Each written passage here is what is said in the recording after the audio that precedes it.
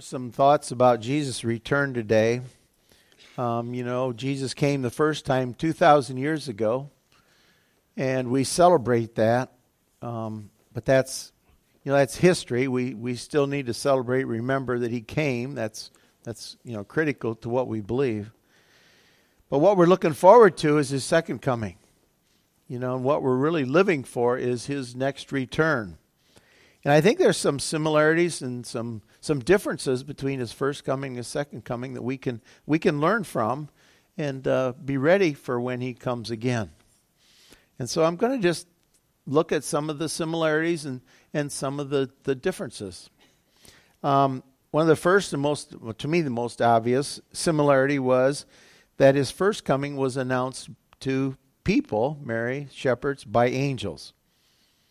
They announced it. They came and they came to the people and they said, this babe is born. Go see him. Told Mary, you're going to have a son. The angels, they announced that. They announced that. And we know that Jesus, when he comes again, that it's going to be announced by angels. In Matthew, the 24th chapter, the 31st verse, it says, and he will send his angels with a great sound of a trumpet, and they will gather together the elect from the four winds, from one end of the heavens to the other.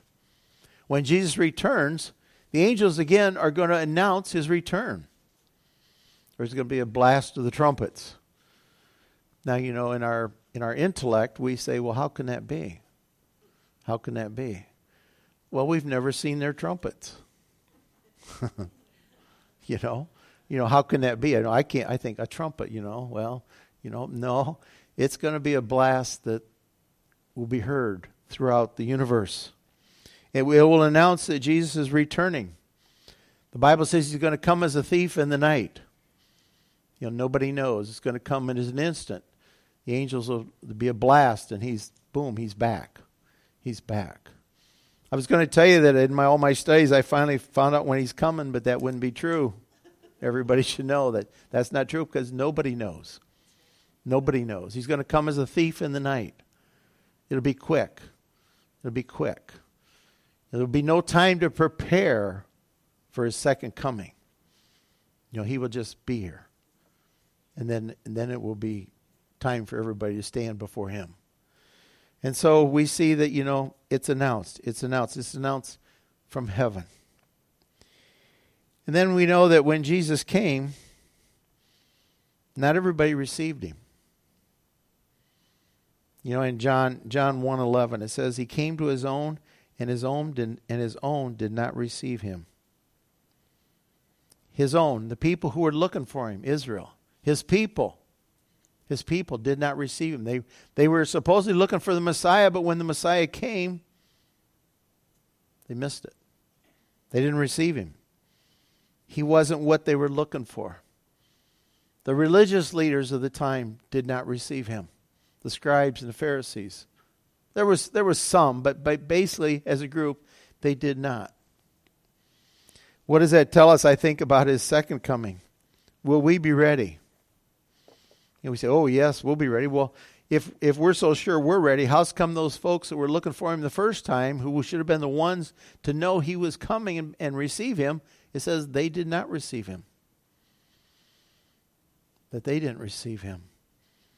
And so we have to see that there's a time where we have to prepare ourselves, be ready for his return, looking for his return, looking forward to his return. I always say that, I think it's natural and it's right that young people don't look forward to Jesus' return because they have life ahead of them and they're looking for life. They're looking for what they've got planned. They got plans. It's always interesting to me, the older you get, the more you look for his return.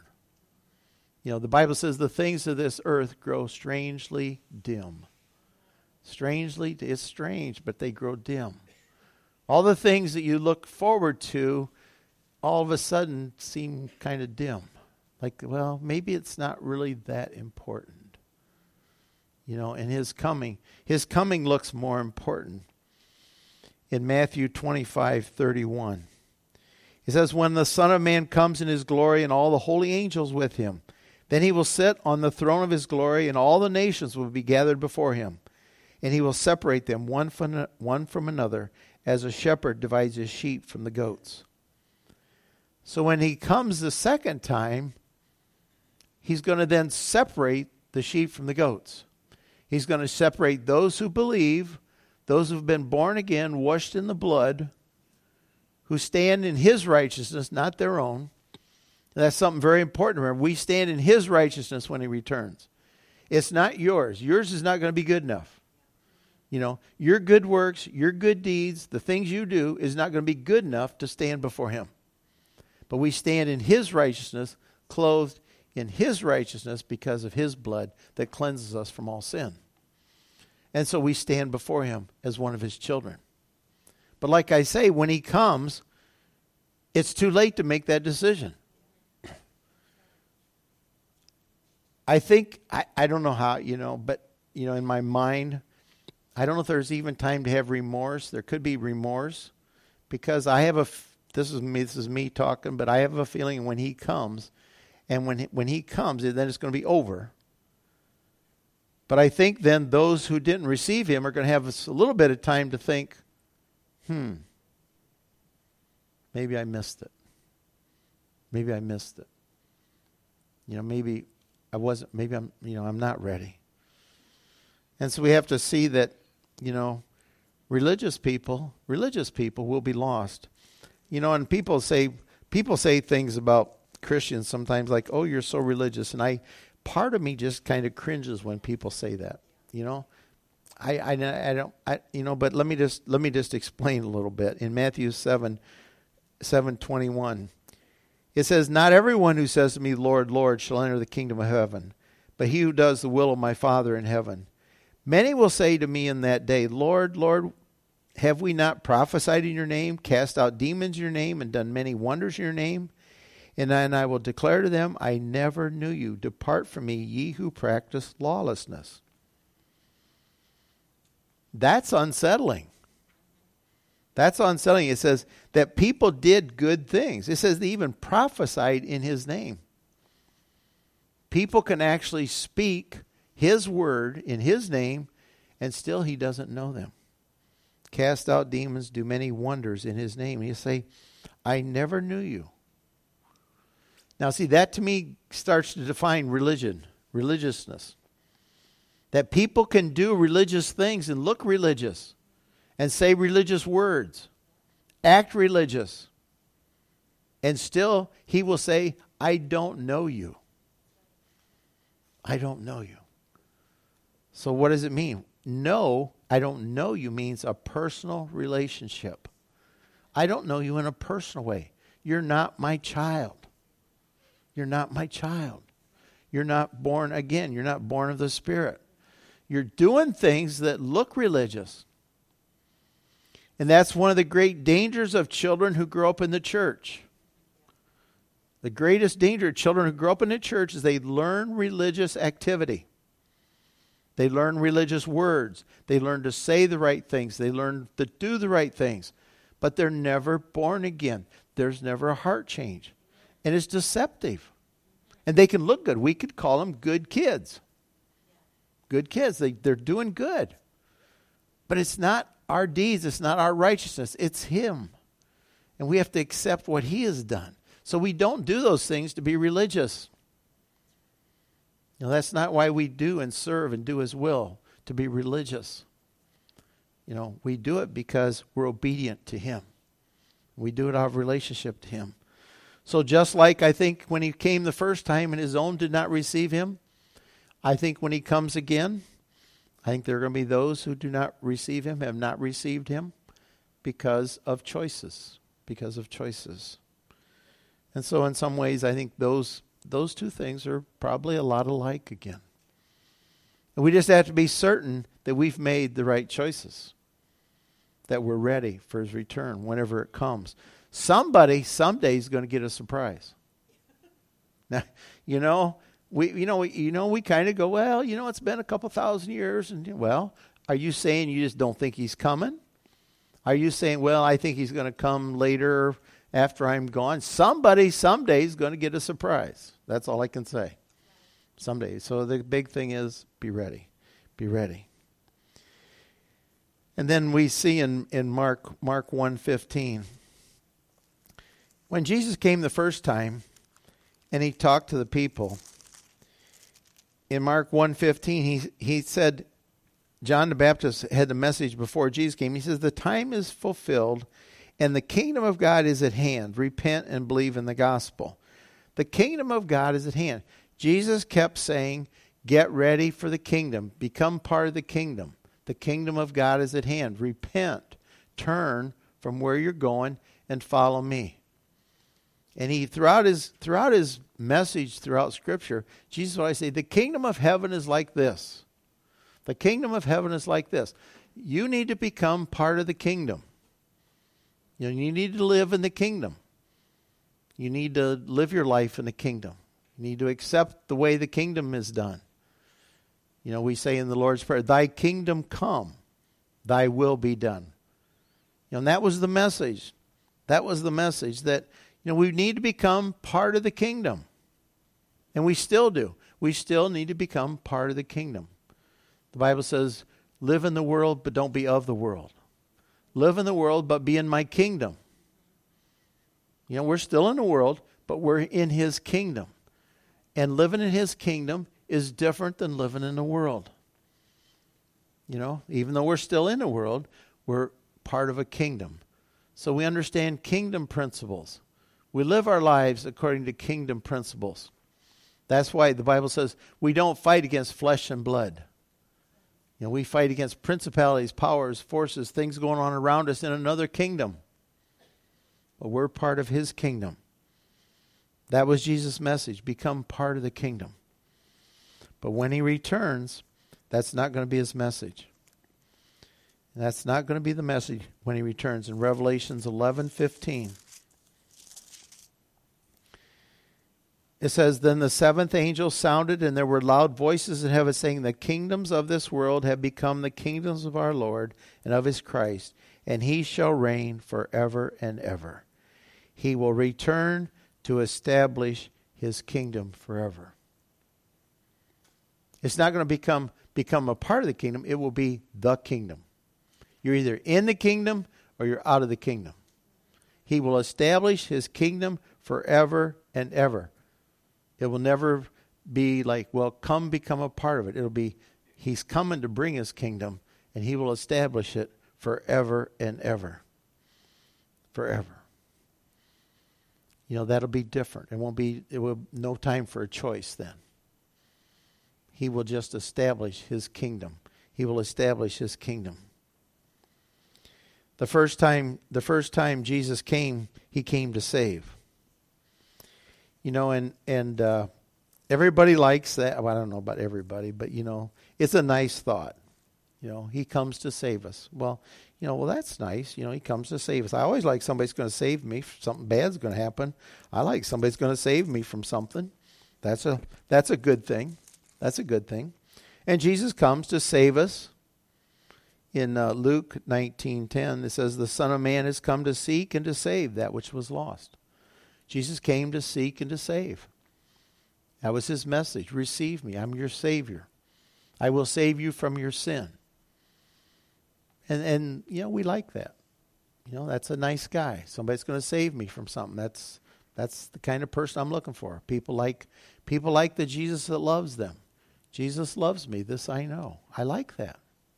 I like that. It makes me, it has a nice ring to it. He loves me. He saves me. Wow. He's really a nice guy. And he is. In our human terms. And so our picture of Jesus is always that loving, saving, redeeming, nice picture. And that's how we see him as he comes the first time. But what we know is that when he comes the second time, he is still our Savior. But he is coming to judge. And that has a little bit of a different aspect to it. I know some people who only want to see him as their Savior. That's all they want. Jesus loves me. Jesus loves me. I love everybody, and we're all just really happy. because that's the way Jesus is. He would never judge somebody and send them to hell. Never. How could a loving God ever do that? That's sometimes our picture. I don't know that that's always the healthiest picture. I think that's a true picture, but I'm not sure that's always the healthiest. I think we need to understand who he is from beginning to end. The Bible says the fear of the Lord is the beginning of wisdom. Why would I fear him? Why would I stand in awe of him? If he's just a loving little baby, Christmas is nice. He's a nice little baby. Everybody loves babies, and we just sing about this pretty little baby. And that's okay. But sometimes I think it distorts our picture of who he really is. In Jude, the 14th verse, it says, it's interesting. It says, now Enoch, the seventh from Adam, prophesied among these men also, saying, behold, the Lord comes with 10,000 of his saints to execute judgment on all, to convict all who are ungodly, among them all their ungodly deeds which they have committed in an ungodly way, and of all the harsh things which ungodly sinners have spoken against him. He comes to execute judgment. Now, is it possible that we celebrate Christmas and we love Christmas because the baby's still nice and quiet and in a manger? It's a nice picture, and I'm not against it, but I'm just saying, do we hang on to that so much because we just like that image? What do I do with the fact that he says he's going to come again to execute judgment? Well, I don't like that picture. How can this nice little baby who we celebrate Christmas over come to execute judgment? But that's what's going to happen at his second coming. At his second coming. In his first coming, he came as the Prince of Peace. Prince of Peace. Wow. Like that. We do you think we ever pick and choose?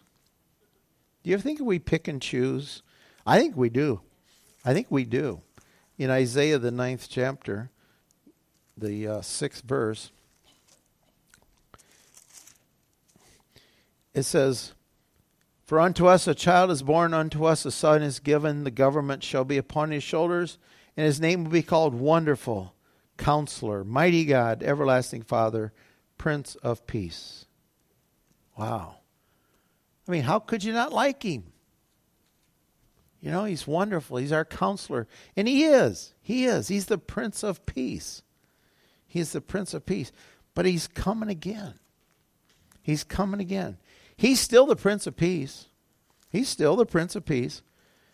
he's coming this time to execute judgment. It's going to be different. One of my favorite verses, and I usually get choked up, so I don't know, it just kind of bugs me, but I do. It says, now when I saw, in Revelations 19, now when I saw heaven open, and behold, a white horse, and he who sat on him was called Faithful and True, and in righteousness he judges and makes war. His eyes were like a flame of fire, and on his head were many crowns, and he had a name written that no one knew except himself. He was clothed with a robe dipped in blood, and his name is called the Word of God. And the armies in heaven, clothed in fine linen, white and clean, followed him on white horses. Now out of his mouth goes a sharp sword, that with which he should strike the nations, and he himself will rule them with a rod of iron. He himself treads the winepress of the fierceness and wrath of the Almighty God. And he has on his robe and on his thigh a name written, King of Kings and Lord of Lords. That's how he's coming the second time. That's how he's coming. He's going to come to rule and reign and judge. He's going to make war. There's going to be division. It's going to be different a little bit than the second time. And it's okay to celebrate the first coming. But don't lose sight of reality and the fact that he's coming again. He's coming again. He's not going to be a baby in a manger. But he's going to come to judge. He's going to come to reign. The first time he came as a lowly servant. You know, he came as a servant. He came in Mark 10, it talks about he came riding on a donkey into Jerusalem. A lowly form. A lowly form. But in this Revelations, in Revelation 19, what does it say? He's not coming on no donkey. Not that, I guess he could if he wanted to, but he's coming on a white horse. A white horse. I have a picture I had somebody draw for me. And it's got him sitting on a big white horse. He drew this for me. It's really kind of cool. It's his idea, but it's kind of neat. But, he's sitting on this great big old white horse. And he's coming to judge. And so the most important thing for us is, are we ready? Are we ready? And there's not going to be any time. That's why I think the Bible says today is the day of salvation. Because we always think, well, I'll do it tomorrow. Well, I still got time. Well, when I get old, I'll make that decision later. Like I say, someday somebody's not going to have time. Someday somebody's not going to have time. What's reality? The reality is we don't know our time. We might think we have time in the natural, like, I did a funeral a month ago for a 48-year-old. I'm doing one tomorrow for a 46-year-old. They have no more time. No more time. So we need to see that today's the day. Now's the time. Now's the time that we can make a decision. What's that decision?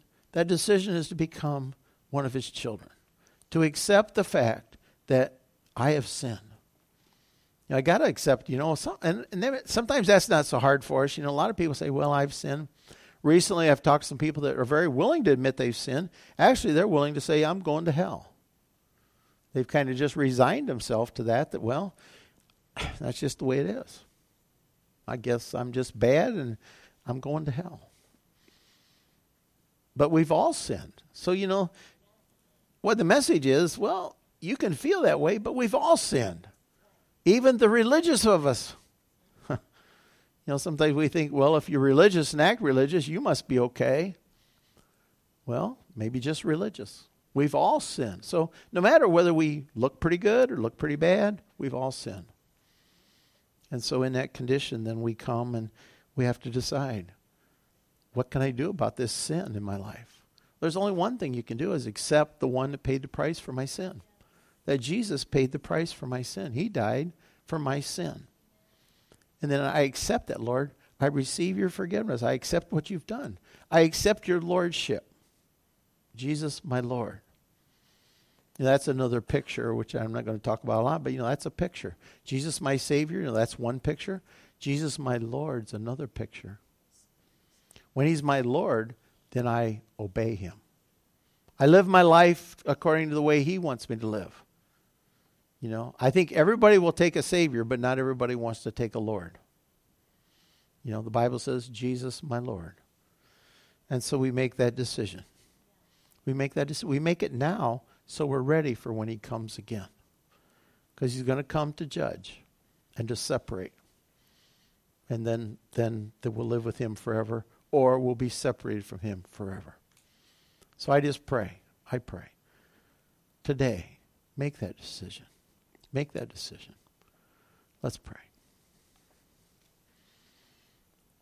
Heavenly Father, I just pray for anyone here this morning that might feel that need to make that decision. Lord, just help them to reach out to you. Lord, you stand at the door knocking. Lord, just help them to open that door, that they might receive you. Lord, it's a choice. It's a choice.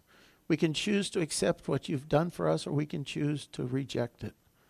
But Lord, I pray that as your Spirit just speaks to hearts, Lord, you just help people to say, yes, I believe that Jesus died for my sin. And Lord, I pray that as they make that decision, Lord, you would help them to share that with somebody. Lord, that they would share that, because as we believe in our heart, we need to confess with our mouth. Or we need to share that. So Lord, help them to share that with somebody. To say, you know, I just made a decision to accept Jesus as my Savior. Lord, we just thank you for that. Lord, just help us always to know that we have to be ready, because we don't know when you're coming. We don't know when you're going to come as a thief in the night without warning. So Lord, just help us to be ready. Lord, we thank you for that. Lord, I pray if anyone has a need this morning that they would like prayer, that, Lord, you'd encourage them to come up and just make their way over to my left, and the prayer team will be over there if they'd like to pray with somebody. Lord, we just thank you for being with us. Lord, just help us to leave here today ready for your return. We just thank you for that in Jesus' name. Amen.